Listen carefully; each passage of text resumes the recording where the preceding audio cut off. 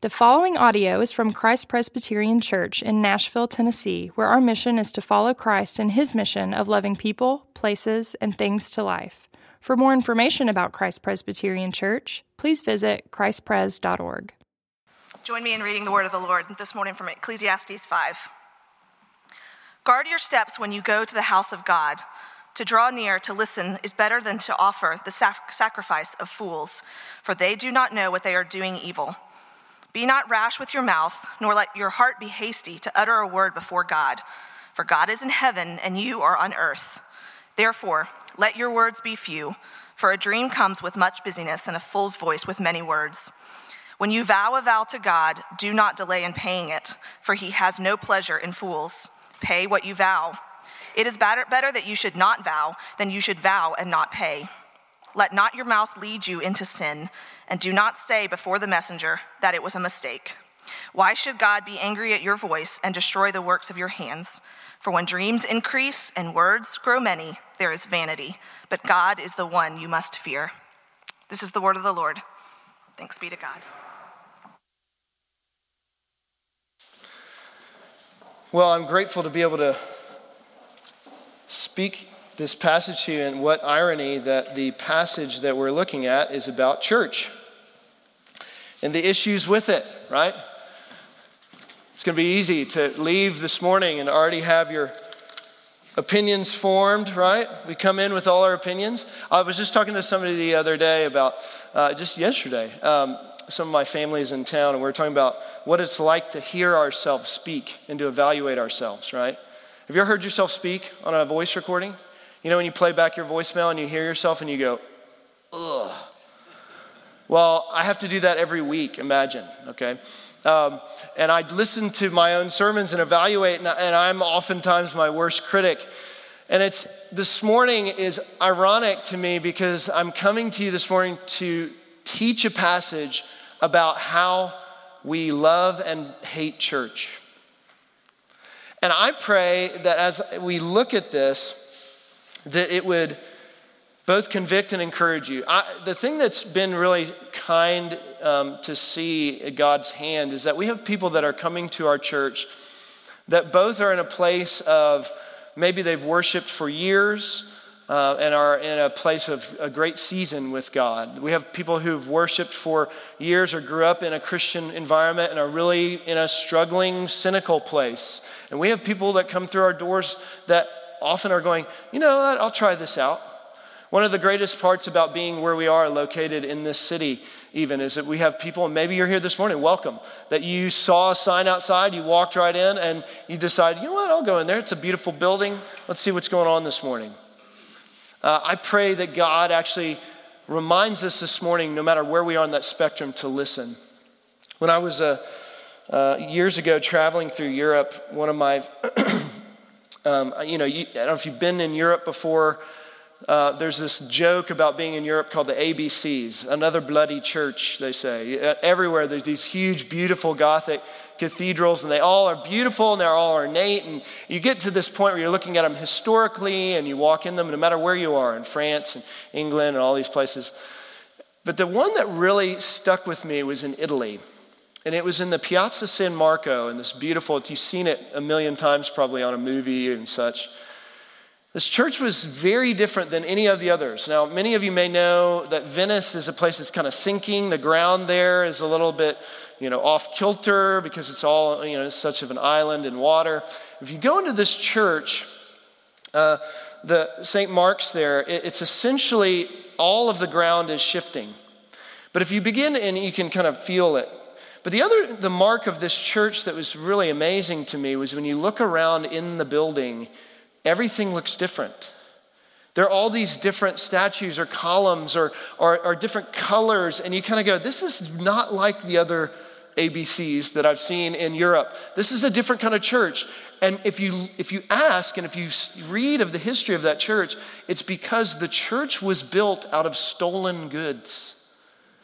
All of the church has these different kind of things that were brought into Venice, and we're like, we'll stick that there. It's like your worst nightmare if you're a decorator. It's just not working. But isn't that such the picture of us? That's the real picture of the church. It's not the one we get sick of and the one we're burned and bored and cynical and maybe come in and it's rote routine and maybe we've done it since we were a kid and we'll still do it because we want our kids to be a part of it, is that beautiful ornateness. But in reality, nobody looks the same. Everybody's story's different. We're all stolen goods. It's all a mess. And if we don't admit to that, if we don't admit that that is who we really are as a church, we're missing it. I love that there's a famous poet, and I'm actually not even sure, I've never read his poetry before, but he made this comment to a monk that I have heard of named Thomas Merton. The poet his last name was Milovs. He said this, he wrote to the monk Thomas Merton, and he said he didn't want to send his sons to church because he didn't want to make atheists out of them. I think it's an interesting phrase, and I wonder how much we think of church in that way. I wonder how much we bring into this building and we bring into this room where we really are with the church.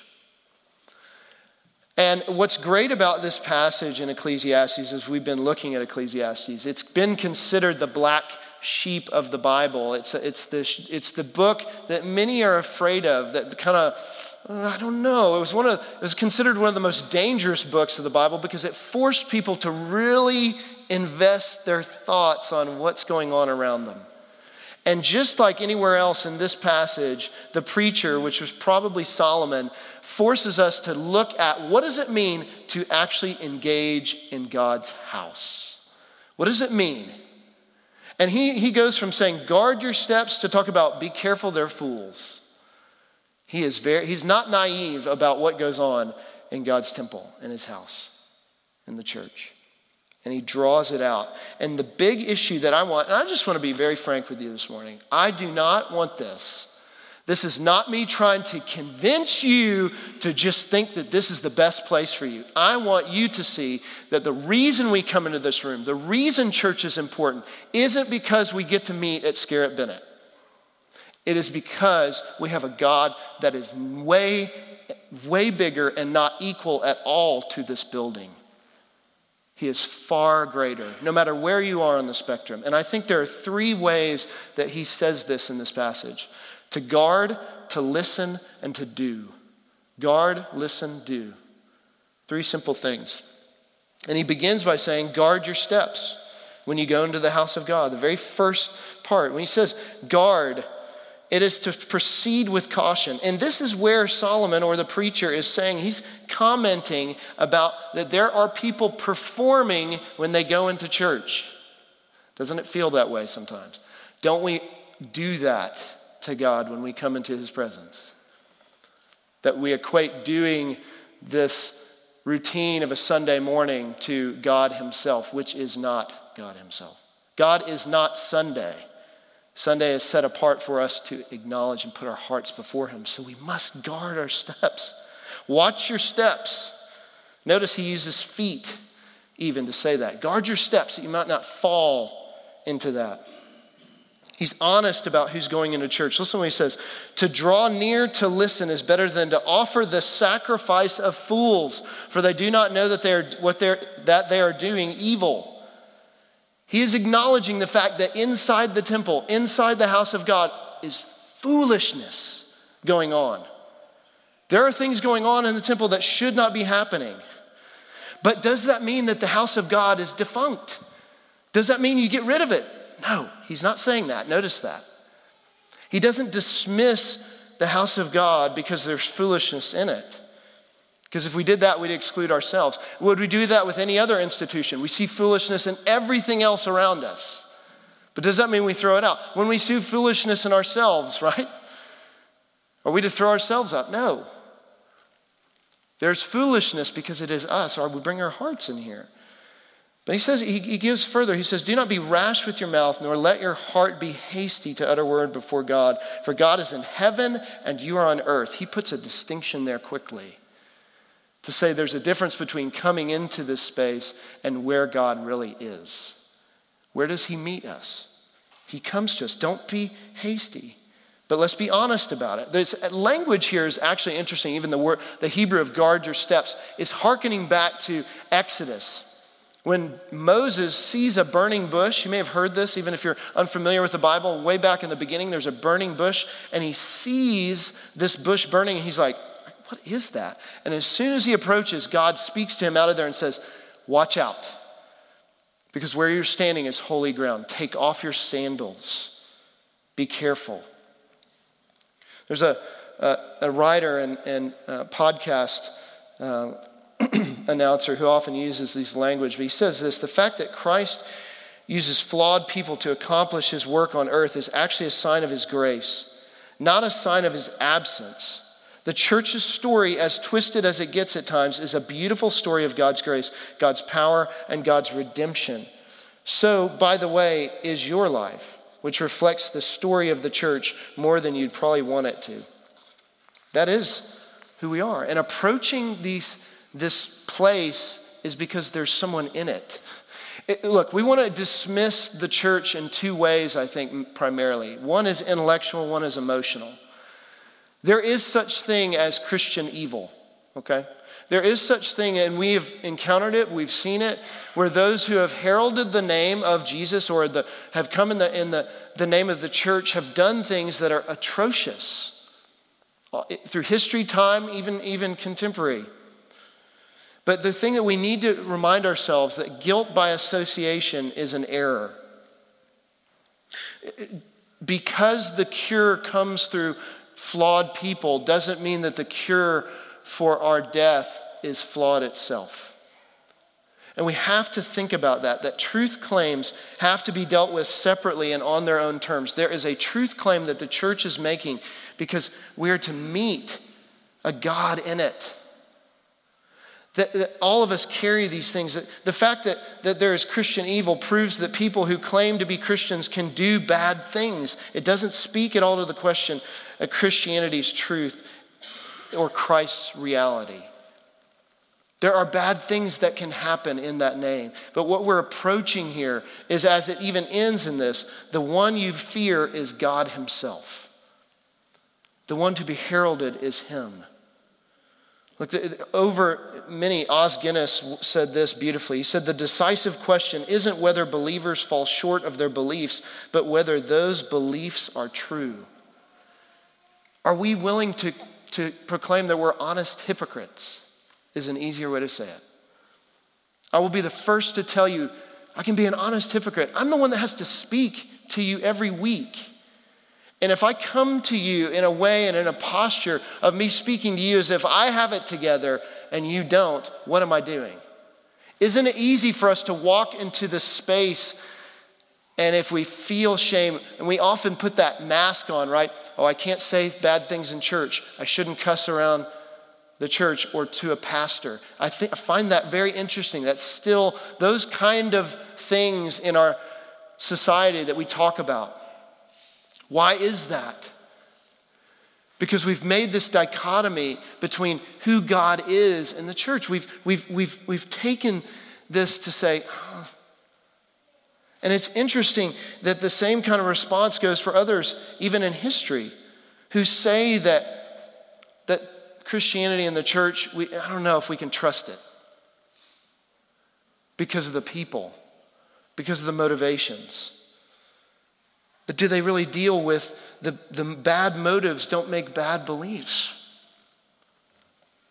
Emotionally, we can dismiss the church. And I would say this is where most of us come from. And it really is from a place where many of us in this space, and I find this most often to be true, where many of us have just been burned. There have been people who have harmed us, or we've seen harm done. And it has been difficult for us to stomach that, to look at that. And I first want to say I'm saddened and sorry by that. And I also want to say, you know what? There are people that I've hurt in my life. Haven't you? Haven't you received it? And we need to address it. We need to acknowledge that there's pain. But we also need to look at this and say that just because we have been hurt, isolation isn't the answer. The church is gathered for a reason. If we are hurt, it doesn't, that what we're doing if we isolate is to say that we don't need anyone else to mend that, and we're missing the point. Isolation isn't the answer. Christ, even in the scriptures, condemns any Christian evil. He moves towards that and says, in order for us to heal, we must soak in the wounds of another. That is Jesus. Christian violence towards enemies, Jesus talks about these. Christian violence towards enemies, Christian arrogance towards sinners, Christian coercion, Christian hypocrisy, Christian oppression against the poor, Christian abuse of power. All of these things are in the Gospels, and Jesus talks about them. But Jesus himself says it's not to do away with the church. It's for me to enter more into it. It's for me to be a part of it. And that's why he doesn't just say, you just need to go do. He moves from there to listening. Do you notice the number one word probably in here is to hear or listen? The number one part of this passage. Do not be rash with your mouth, right? Therefore, you let your words be few. When you make a vow, what is he saying? We have to be listeners. Listening is the number one thing in this passage. And how often is it that many of us have looked at the church and we speak too much? Isn't that one of the biggest criticisms of church in culture, is that it is called out for speaking in places and at times in inciting things in ways when the church should not, but should listen. And oftentimes not speaking in the same sense when it should. Tim Keller, who's a pastor in New York City, wrote this about that issue. Christian morality without gospel-changed hearts often led to cruelty and hypocrisy. Hear that again. Christian morality without gospel-changed hearts often led and leads to cruelty and hypocrisy. Think about how many in Christendom have treated the unwed mother or those who may struggle with homosexuality. The church was also silent before abuses of power and the ruling class of the weak. There have been many times when the church did not speak or did speak in ways that it should listen. Look, foolishness in this passage is saying those who are unconcerned about how they need to worship when they come in here. Do you know the point of church is to listen? And what does it mean to listen? It means we don't come in here and just lay our sacrifice down. Notice he says, to offer the sacrifice of fools. This means that we come often, and instead of sitting and receiving and listening to what God is wanting us to hear, to convict us, to not just tickle our ears and make us feel good, but also to comfort us when we're disturbed and disturb us when we are comfortable. But he is saying to us that we need to listen, that we don't just offer our sacrifice and do our performance review and then leave. What does it mean to listen? It means we come with few words. It means when you actually listen to somebody, what does it really mean? It means you're wanting to take in understanding. It means that you're not just trying to formulate what you're going to say next, right? It doesn't mean that you're ready on your defense for what they just said. It means you actually have to take it and submit and be humble for a moment, even if it's difficult. It means that if we're here, oftentimes we can come into this space and we can come to God and want to speak a lot, is what it's saying. It's saying that people came into church at this moment, came into the house of God and were rash with their mouths. They would say all these beautiful things. They would do everything right and perform just right before God, hoping that they could bargain with him to do what they wanted to do. But what he's saying is, listen. What is God's word saying? How does his word trump our word? How does his word supersede our words? So that, do you find yourself in conversations being one who is unwilling to listen? How does that translate in your relationships with those who may or may not follow Christ? Is there a listening aspect because you're listening to God himself? Listening means we take in before informing. It means we don't respond anxiously with religious speak. It means that we sit and we think and we receive, and it is hard. It means we may hear things that we do not like. We may see a mirror of our own reflection in listening, which often happens when you have to hold your words back, right? You have to sift your words. Even if you're an internal processor, you're doing that over and over, but you still are using those. Are you listening and understanding or formulating where you are? We don't speak in defense. See, foolishness here is equated to many words, whether spoken or not. And the question is, are you stopping to receive and hear? His word should supersede our word. And it should translate into relationships. I wonder what it's like for people to share with you and to actually know that you respond. Some of you are very good listeners, but are you a good listener because you're quiet, or are you a good listener because you're really receiving and taking in? God is saying to us that if we really want to know what it means to worship him, if we really want to know what it means to be the church, we have to be listeners before we are talkers.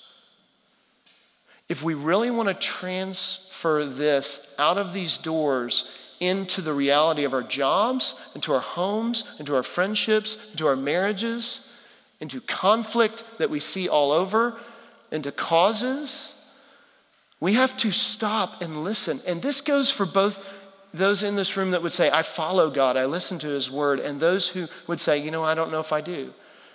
Because you have to ask yourself, do you really listen?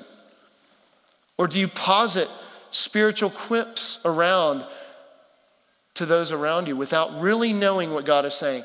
And those who are here that may not and are struggling, are cynical, are saying, I don't know. This is an opportunity to listen before you formulate those defenses. To say, what is God actually saying to me? Notice he uses this word, haste, nor let your hearts be hasty to utter a word. Rash words reveal a hasty heart.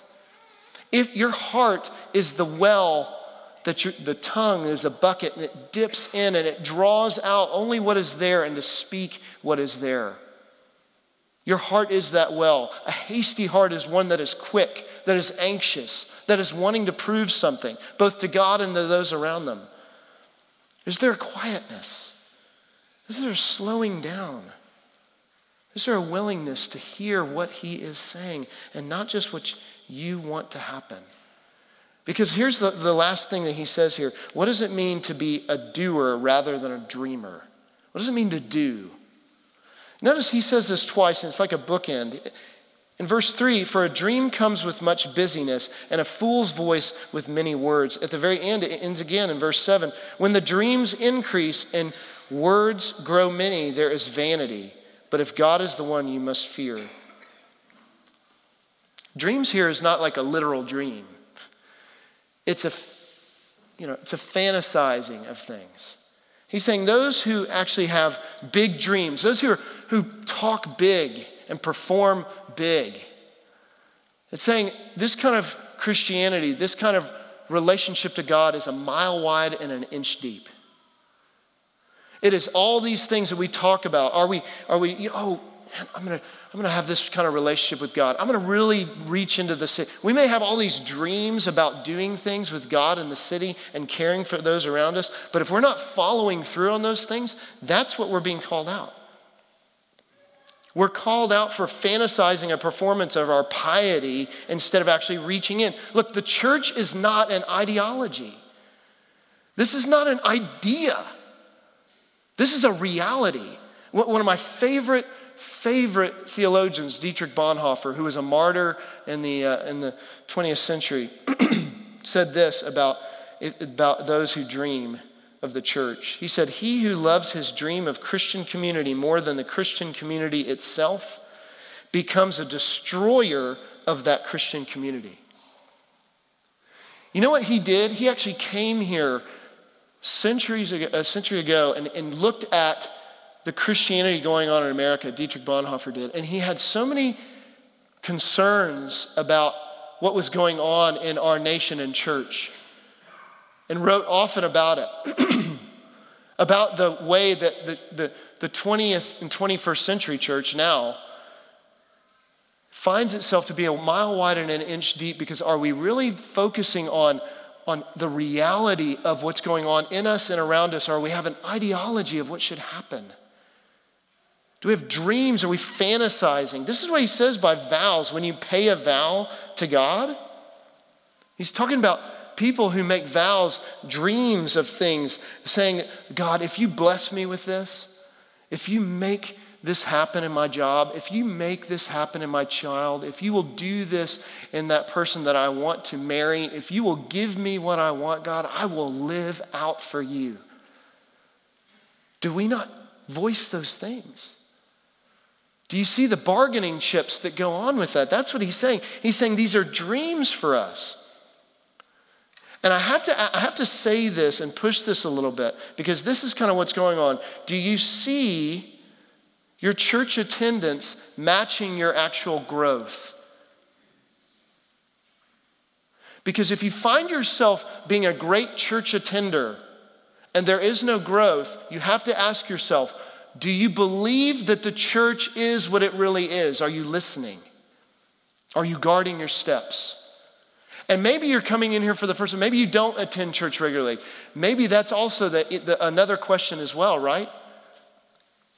That if we are really engaging in what church is in listening, that we shouldn't just be dreamers, we should be doers. It should be something that we see. It should drive us outward. It should show us moving into things. We don't just talk about a missional community on stage, we actually live it. We actually say, how can I get involved? How can I create more of those? It is so easy for us to sit in our sweet Christian spiritual wombs. And I am first and foremost of that. It is so easy to think this is all that we need to do to be a part of it. I get we all are practical. I get that we all have jobs. I get that we all have families who are struggling. But how are we just looking at the person right next to us and putting ourselves in an uncomfortable position to care for them, because we're called not to dream of this great community that we have, but to reach in and do? Isn't that what the church is often criticized for?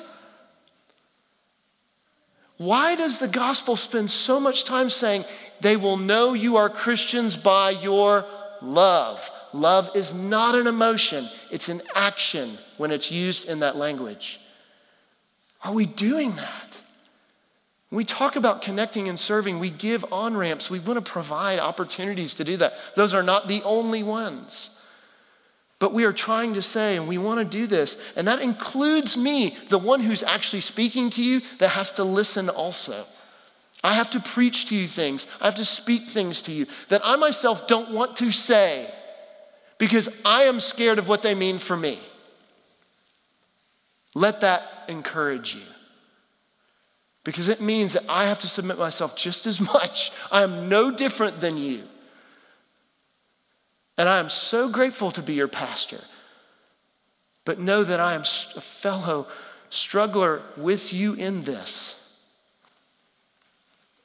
Do we attend church because it's our performance? We want to try and pay our vow to God. But do we see it as our relationship to Him? You see, this table in front of us is key for this, and this is why. This table means far more than we even realize, because at this table, it's telling us the point of what we're doing here. You see, that the interesting thing about what Solomon, the preacher, was saying about the temple, the house of God, he's reminding us that God didn't quit on us. You know, the beginning of the Bible is about Eden. It's about this glorious relationship that Adam and Eve had with God, this perfect relationship. They had no need for a temple at that time. They had no need for necessarily a sacrifice or church or place. They met God openly. After sin entered the picture, it ruined all that. Do you know what the church reminds us of? And the temple reminded, and this is what Solomon was trying to get at, was it reminds us that God still pursues us. Not the building, but that God pursues us. So that's what we're doing here. That he has come to dwell beneath the sun. You know, Ecclesiastes often says this line, that everything under the sun, you realize God is not under the sun, he's above it. But what he does in his church is to say, I will dwell with you under the sun. What he has done in Jesus by dwelling with us, that's why he calls himself the husband to the bride. That's why we sang this beautiful song about the bride of Christ. That is who we are called, because the husband dwells in the Son with his bride. And even though we will all, none of you are, nor I, pass the fact that we will all abuse his name. You have abused his name, I have. He still dwells with us and carries us on in faithfulness. This table is showing us it's not about a building, it is about a person. We come here to receive his body and blood because he gave it for us. It is not about your faithfulness or mine, it is about his. This is what unites us. You know, it's like communion. It's called communion because we commune. We have common time together. We're communing with both God and one another. When we line up in our semicircles here, we do that, and we want people to come forward because we want everyone, and I always love doing this. If I'm sitting out there and I'm watching people, I just watch the people come up because every one of those people, even if I don't know them, is a part of this body with me. And I would encourage you, if you're here this morning, to come forward and receive this blood and body of Jesus. In the name of Jesus, not in your name.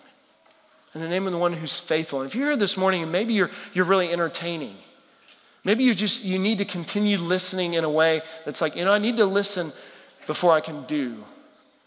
Maybe I need to listen and take in and see and entertain. Don't come forward and take this body and blood if you're sitting there and you really are with integrity saying, I don't know if I can actually do that.